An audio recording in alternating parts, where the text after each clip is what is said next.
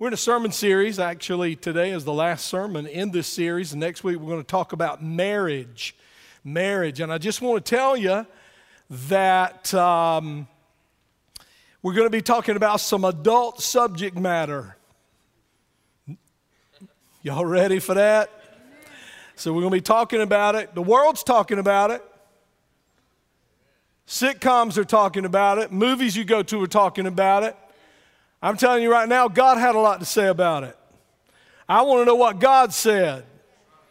I want to know what God said about the physical relationship between a man and a woman. Now, what we're going to do is we're going to talk about the 5 basic needs of a man and the 5 basic needs of a woman. That's what we'll talk about the next 2 Sundays.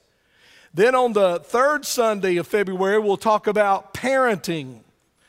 And anybody interested in any of that? I mean, does that scratch where you itch right there? Got to know how to keep those marriages together good, how to raise those kids, and going to give a lesson on how to give a good spanking. Because, hey, here, let me just say this. If you'll do it like you ought to, you won't have to do it much. How many of y'all remember those days?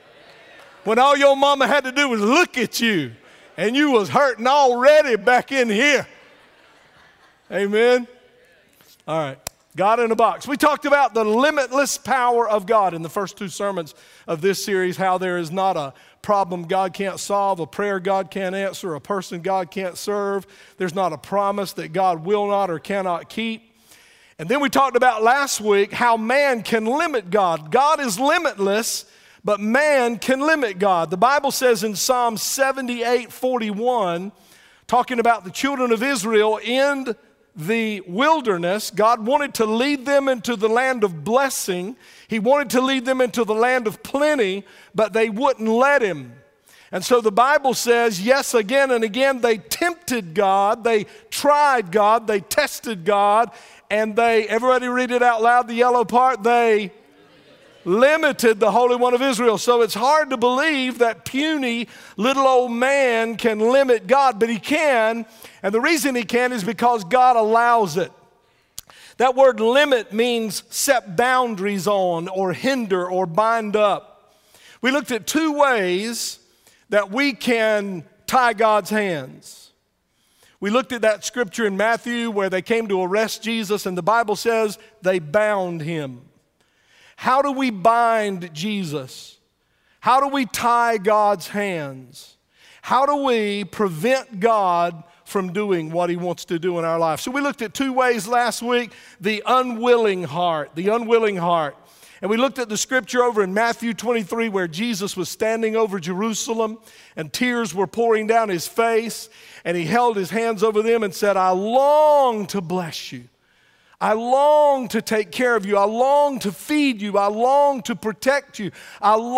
Jesus said, I yearn in my heart to bless you and be good to you and do great things for you. And then at the end of that verse it says, but you are not willing. You won't let me do it. And then we talked about not only the unwilling heart, but the unconcerned heart. And we looked in Revelation 3 at the Laodicean church. It was a church, a local church. The Bible says Jesus stood at the door of that church and knocked, but they would not let him in. Why? It backs up. When you back up, it says that the reason they would not let him in is because they were apathetic toward God. There was no passion. He said, here's what you've said, church. He said, you've said that you're rich, you're increased with goods, and you have need of nothing. He said, so you don't feel desperate for me. He said, the fact of the matter is you are desperate me. You're blind and naked, and you're wretched, and you need me, and you don't even know it because you got some things, some temporary things that I've blessed you with, so you think you don't need me. And so there's that apathy. That apathy will tie God's hands. That unconcerned spirit, that unconcerned attitude will tie the hands of God. Now, what I'd encourage you to do is go to our website at bridgechurch.cc if you didn't hear those messages and listen to them. And of course, you all know, and I'll just remind you that I will send you my sermon notes any time you want them. My email address is farrell@bridgechurch.cc.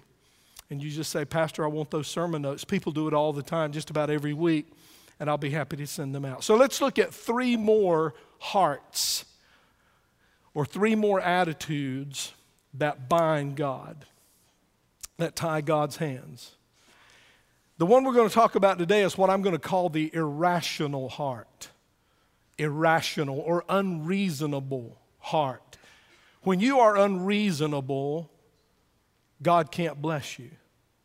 When you're irrational in your thinking and in your reasoning, it ties the hands of God in your life. So let's look at some scripture. Let's go to Isaiah 1:18. Now he's talking here, you all know this verse probably already.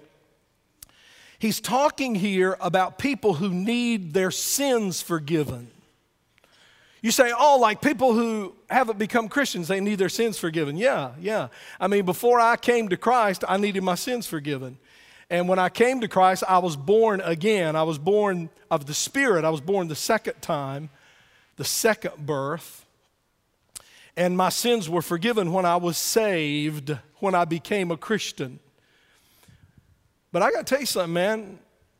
I'm a senior pastor of an awesome church, and I still have to have my sins forgiven. I still mess up. I still make mistakes. I still drop the ball. Matter of fact, if I don't get my sins forgiven, God can't use me in preaching. God can't give me the messages He wants me to preach. It ties God's hands. You know, one of the ways that I sin a lot of times is in my attitude, in my thinking process. Y'all look real holy while I'm up here talking about my sin. You know, sometimes I don't treat Miss Millie right. And if there's anybody that deserves to be treated right, it's Miss Millie. And sometimes I don't treat her right. You know what the Bible says about that? You guys need to listen up on this one.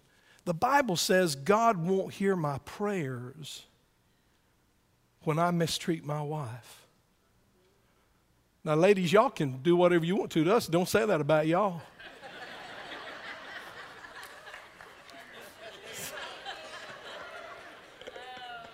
I know you men out there going, my wife's been reading the Bible. I know she has. But it says to the men, but you know why it says it to the men? Because we're the leader.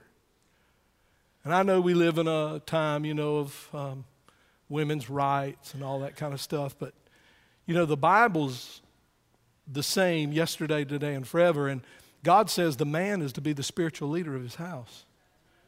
The man is supposed to be the spiritual leader. And makes you responsible for a whole lot. I had a man tell me one time in a marriage counseling thing, he said, tell her I'm the head of the house. Tell her. Tell her. I said, well, you know, the man who behaves himself and walks in Christ and loves his wife the way Jesus loved the church, that's what my Bible says, then he gets to be the head of the house. But when he be a jerk, he don't get to be the head of the house. All right, let me get on my sermon here. That's good preaching right there, ain't it? The women are like, amen, come on. Isaiah 1:18. Come now, everybody say the yellow part. Let us reason together, says the Lord. Though your sins be like scarlet, that's like a stain that won't come out, they shall be white as snow. Though they be red like crimson, they shall be as wool. So it's pretty amazing that the Lord of glory would say, hey folks, come on man, be reasonable. Be reasonable. Let's look at another scripture in the New Testament. Let's go to Romans 12:1. I love the Amplified Bible. Paul is in prison. He is writing to the Romans. He says, I appeal to you therefore who? So that means he's talking to Christians, believers. Yes, us. I appeal to you therefore, brethren, and beg of you in view of all the mercies of God, that you would make a decisive dedication of your bodies, which means presenting all your members and faculties as a living sacrifice, holy, that is devoted, consecrated, and well-pleasing to God, which is your, and reasonable means rational, intelligent service and spiritual worship. The remarkable thing about this verse right here is that when you read it, you can almost get a mental picture of God praying to us. Look what he says. He says, I appeal to you. That sounds like me praying to him, doesn't it? I appeal to you, Lord. I beg of you, Lord. But this is God talking to us. It's almost like God is on his knees pleading with us, asking us to make this kind of surrender to him. And the reason he's asking us to make this kind of surrender to him is because, we go back to last week, he won't force it. You have to choose it. See, if God was going to force you to surrender, that verse right there wouldn't need to be in the Bible. But he's not going to make you love him. He's not going to make you surrender to him. He's not going to make you yield to him. He's going to call you to do it, but the decision of whether you surrender to God is up to you. Totally up to you. He allows himself to be bound by our irrational thinking. He allows himself to be bound by our unreasonableness. Let me just give you an example of unreasonableness. Have you ever had somebody in your kind of witnessing target line that you really wanted to see them come to the Lord? You really wanted to see them become a Christian? I mean, we want everybody who's not a Christian to become one, but I mean, sometimes God just really puts somebody really deep on your heart, really heavy on your heart, and maybe you'll ask them to come with you to the bridge, and they'll go, I'm never, ever going to church again, and here's why. When I was growing up, my mom and daddy made me go. They made me go to church every time the doors were open. Sunday morning, Sunday school, preaching service, and then go home and didn't even get to stay and watch Bonanza. Had to go to church Sunday night. How many people remember Bonanza on Sunday night? We got some old people here. I never growing up got to see The Wonderful World of Disney. Because it was on Sunday night. And we knew if the rapture happened and we weren't in church, we's left. That's not. We kind of were suggested that though. So we were at church every Wednesday night, and we were at church every Sunday night and every Sunday morning. And some people go, some people go, I was drugged to church. They drugged me to church. They drugged me to every service. I'm never going to church. Don't even ask me anymore. I've made up my mind when I get grown, I'm not going to church anymore. And when somebody says that, it's almost like you're like, wow. It's almost like, that's pretty good. Pretty good excuse. But I got a question for that guy. Did your mama teach you to brush your teeth? Yeah. Have you quit doing that? Because if you have, stand back. How many of you growing up hated brushing your teeth? Hated it. Hated brushing my teeth. Hated going to the dentist. And Mama said, if you brush your teeth like y'all do, you won't have to go to the dentist as much. I said, man, you can sure tell Adam and Eve messed up in the Garden of Eden, because this is a curse right here, having to clean your teeth all the time. I hated it. I mean, you want to look at somebody and go, let me ask you this. Did your mama teach you to take a bath?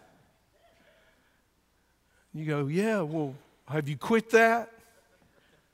Because if you have, I need you to stand back further.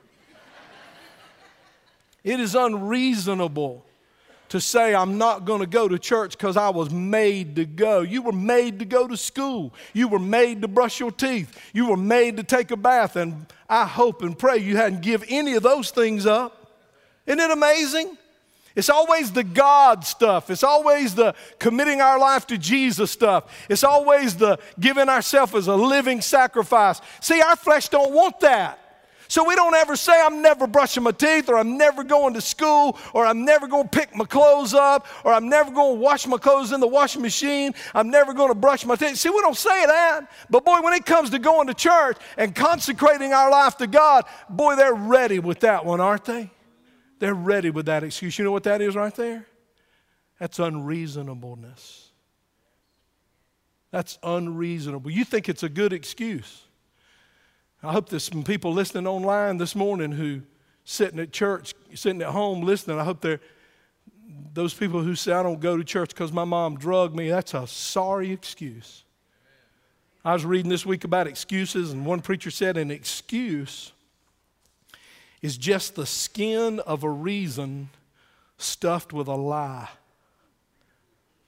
That's what an excuse is. Jesus says, God said in Isaiah, come down, let us reason together. Paul says in Romans, which is your reasonable, you're not being reasonable. He said, when you're not reasonable, I can't bless you. Matter of fact, if you go back to that Isaiah scripture, he's saying, if you're not reasonable, I can't forgive you. If you're not reasonable, I can't deal with your sins. I can't wash your sins away.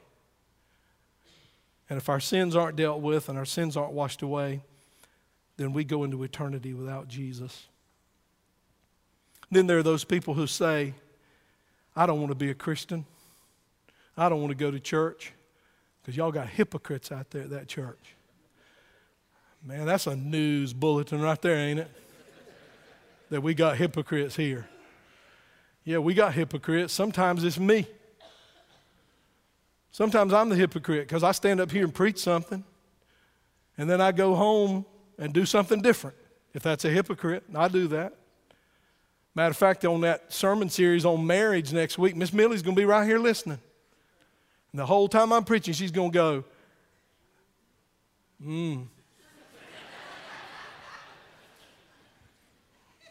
You need some forgiveness, Farrell Hardison. Because she knows me. You know, somebody said your reputation is what people think you are, and your character is what God and your wife know you are. And my wife knows. She knows when I mess up. And you know what? When I mess up, you know what she does? She just don't say nothing.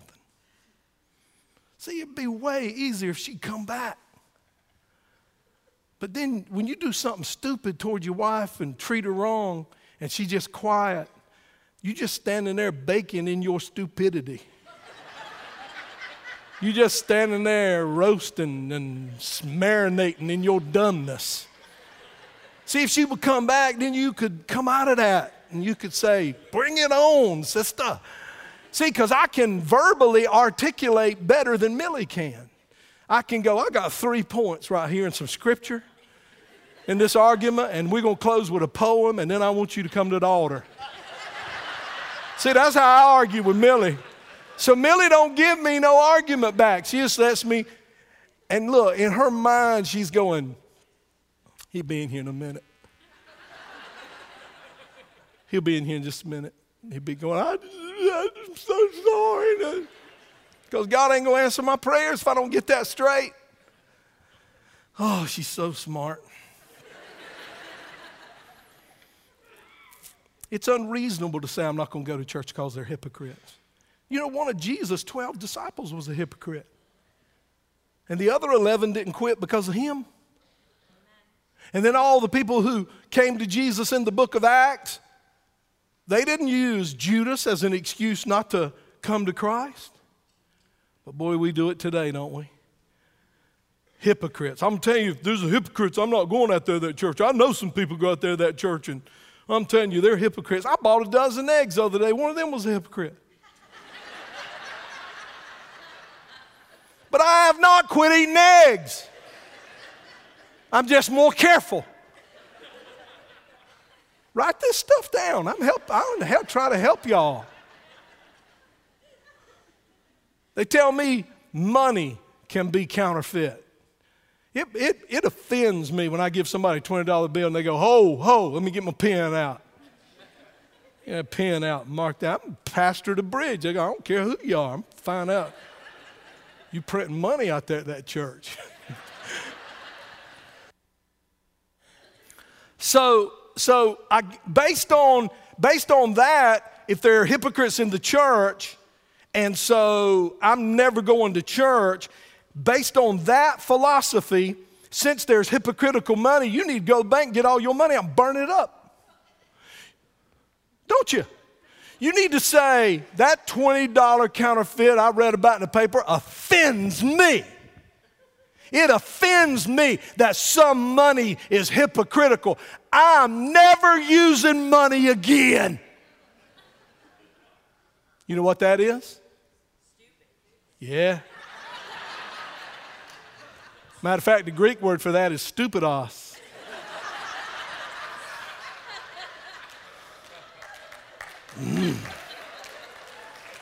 I'm trying to help you with the Greek. What is it? What's the word we're talking about? It's what? It's unreasonable. That's unreasonable. We think we got great excuses. We think we're going to give an excuse and God's going to go, whoa, I ain't thought of that. I believe they got me. Let me get back with you tomorrow. I'm going to need to get the angels together. I have an emergency meeting with the Holy Trinity. You come up with one I wasn't ready for. Are you kidding me? That's unreasonable. Let's look at two more hearts that will tie God's hands. An unrepentant heart. Isaiah 59, 1 and 2. Listen. The reason he said that, because he wants you to listen. That's why he said that. Listen. Now here's what he starts with. He starts with what's not the problem. Because a lot of times we don't go, God isn't with me, or God can't do, maybe I found something God can't do. Look, he goes, let me just go ahead and get something straight off the bat. First of all, you're not missing out on God's blessings because his arm's not strong. The Lord's arm is not too weak. That's not why you're not getting your prayers answered to save you. He said, another reason you're not getting your blessings from God is that nor is his ear too deaf to hear. So what he's saying there is God knows. He heard you cry. He knows. And he's got the power to do it. So that's not the problem. He said, but let me tell you what your problem is. It's your sins that have what? Did I say that? Is that Pharaoh Hardison chapter 4, verse 7? No. That's the word of God. It is your sins that have cut you off from God. Because of your sins, he has and will. Do I even need to preach on that? Right there it is. Right there it is. It is not that God cannot save. It is not that God is weak. It is not that God cannot hear. The problem is that we have sin in our lives that is not dealt with. Let me just tell you what we want to do a lot of times. Is we want to let God in the foyer of our life. We want to let God in the formal living room where everything's neat and dusted and cleaned up. And we might let him in the den, the sitting room, or we might let him in the kitchen. But he wants to get back there in those closets you got locked up. So I know what y'all do when you know I'm coming. Y'all throw stuff in all the rooms. I get there, preacher, how you doing, man? And it just looks so good, you know. That's what we do when we know you're coming to our house. I don't want you looking in every room in my house. I don't want you looking in every closet in my house. I got me a man cave now. I don't want you in my man cave. And that's how we are with God. We want him in the foyer. It's fine. Everything in there is nice. Everything in the living room is nice. But God wants to get in every part of your life, and we're holding him off from some areas. And when we hold him off from some areas, we cut him off. And he can't bless. He can't do what he wants to do. There's no sin God cannot forgive. but he will not forgive any sin you won't give up. He won't forgive any sin you won't relinquish. He won't forgive any sin you won't get real with him about it.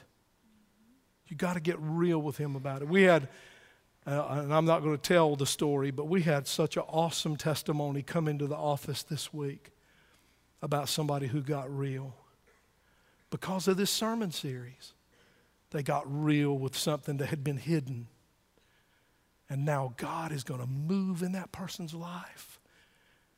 And I could just tell when I read it that it was teary and it was brokenhearted. I don't even know the person's name, but it was teary and brokenhearted. It was real repentance. It was real with God. It was an area I didn't want everybody to know about, but I've got to open up about it. I got to tell it. I got to bring it to God. I got to own this. Man, it was one of the most powerful, moving stories I've ever heard. It just touched my heart. You got to turn your back on it. You cannot negotiate. I read a quote, and I know I'm going to mess it up, but I read a quote this week that said, you know, in essence, stop trying to negotiate with God about your sin. God ain't going to negotiate with you about your sin. Hey, God, if you let me hold on to that, I'll do this, this, this, this, and this. He don't work that way. He doesn't work that way. Our very own justice system doesn't work that way. You don't get to do a whole bunch of bad things if you do one right thing. You don't get to do one wrong thing if you do a whole bunch of good things. It's not about that. You have to own it. And that unrepentant heart is going to cut you off from God. Heard about a little girl who stuck her hand in a very expensive vase. As a matter of fact, that vase was so expensive, it was probably a vase. So she stuck her hand in it. I mean, it was an antique. It was one made hundreds of years ago, and she got her hand in there, and they kept trying to get it out. She couldn't get her hand out. They used oil. They used soap. They used everything they could get. She could not get her hand out of that vase, that vase that was worth hundreds of dollars, maybe even thousands of dollars. They couldn't get her hand out of it. And finally, you know what they had to do? They had to break that thing. Had to take something and break it. And when they broke it, they found out she had her little fist balled up like that. And they said, baby, did you have your fist balled up like that the whole time? She said, uh-huh. They said, well, if you would have just opened up your hand, it would slip right out. She said, but I dropped my penny in there and I had my penny. She held on to that penny, and they lost that valuable vase. And that's just like our sin. We will risk eternity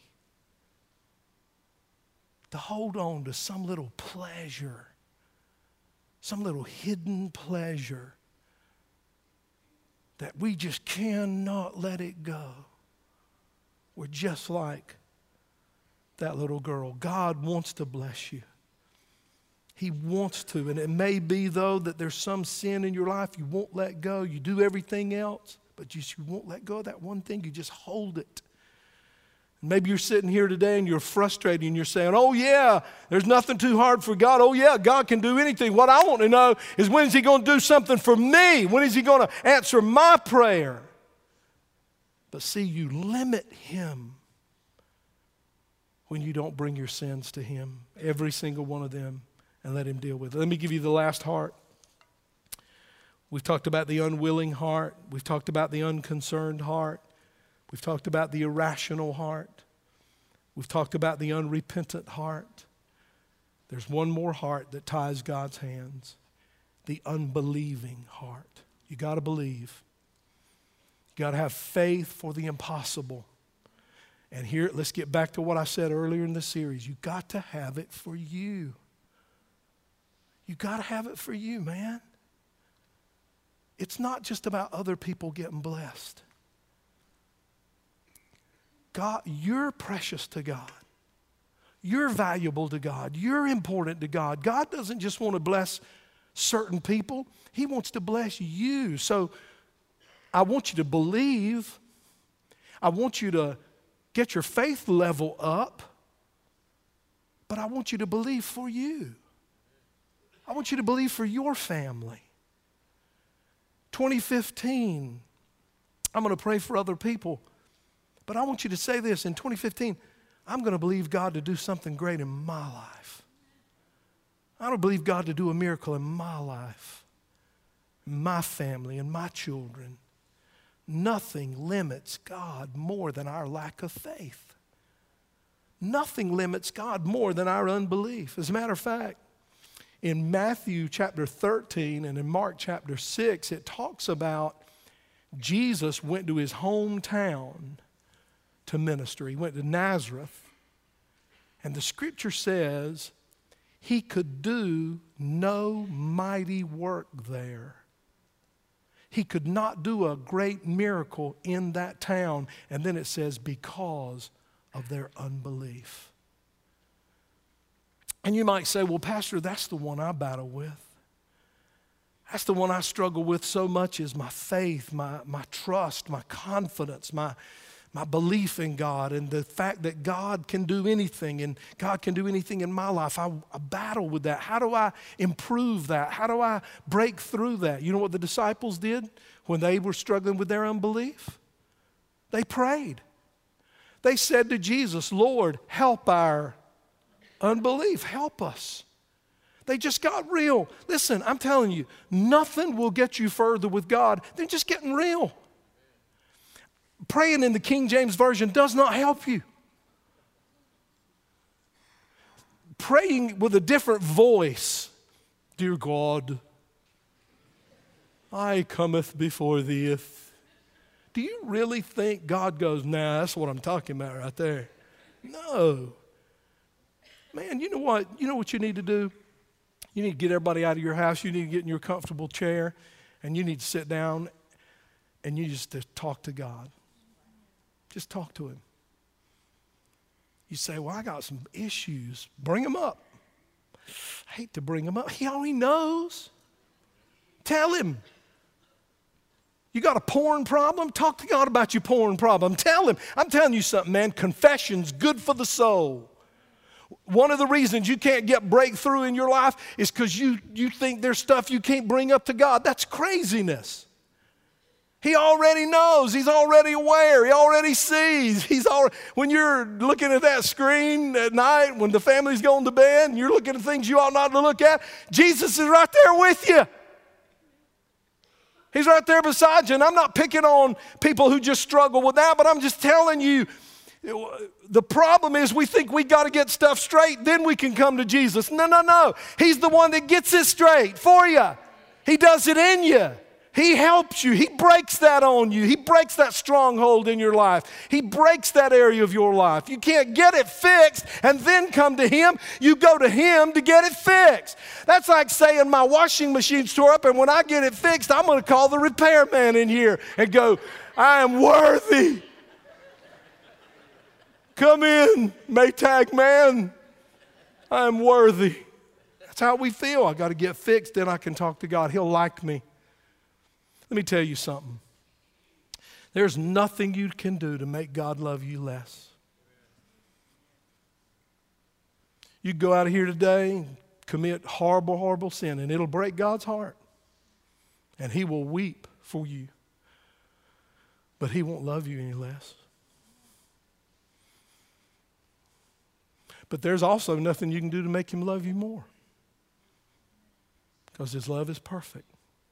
See, you say, if I give this up and I get that straightened out in my life and I get out of this relationship I know God doesn't want me in and I do all that, then I'm going to come to God. No, man. He wants to help you. See, when you're trying to break all that stuff by yourself, you can't do it. So you never come to him because you don't ever feel worthy. Bring your mess to him. Bring your imperfections to him. Bring it. You say, well, you know, I got victory and then this thing creeped back in. Just bring it. He already knows it's creeped back into your life. Bring it. Go, God, before that thing gets roots down, before that thing gets strong, before that thing gets a hook in me, I know that's something old I gave up a long time ago, and here it is back in my life. God, I don't want that back in my life. I confess before you right now that I've begun to struggle with this again. God, get that hook out of me. Get it out. Don't let that. How many bass fishermen we got in here? Bass fishermen? Bass fisher women? When they bite it, what do you want to do? What do you want to do? Come on. Set that hook, baby. And the enemy puts it all out there. And he wants you to just put your mouth back on it again. And then he's going to set that hook in you. And when you see yourself begin to get attracted to something you ought not to be attracted to, and get connected to things and people and relationships you ought not to get connected to, you need to know that all that is a lure. And the minute you embrace it, he's going to set that hook. And then you got a battle on your hands then. Am I making sense? We're talking about belief, though. Can Jesus do what I need him to do? Well, he said in the Bible, all power is given to me in heaven and in earth. How much? All. Now, what the Bible means when it says all is it means all. And then it says in another place in the Bible, with God, things are possible. And when it says all there, what it really means is. And then we read there's nothing too hard for God. And when it says nothing, it really means he could do no mighty works there because of their unbelief. So it's not because he can't hear. It's not because he doesn't have strength, his arm's too short, it's too weak. It's because of us. It's because of our unbelief that he's not able to move and work. See, faith is the channel through which the miracle working power of God flows into your life. Faith is the conduit. Faith is that electrical cord that you plug into the power of God.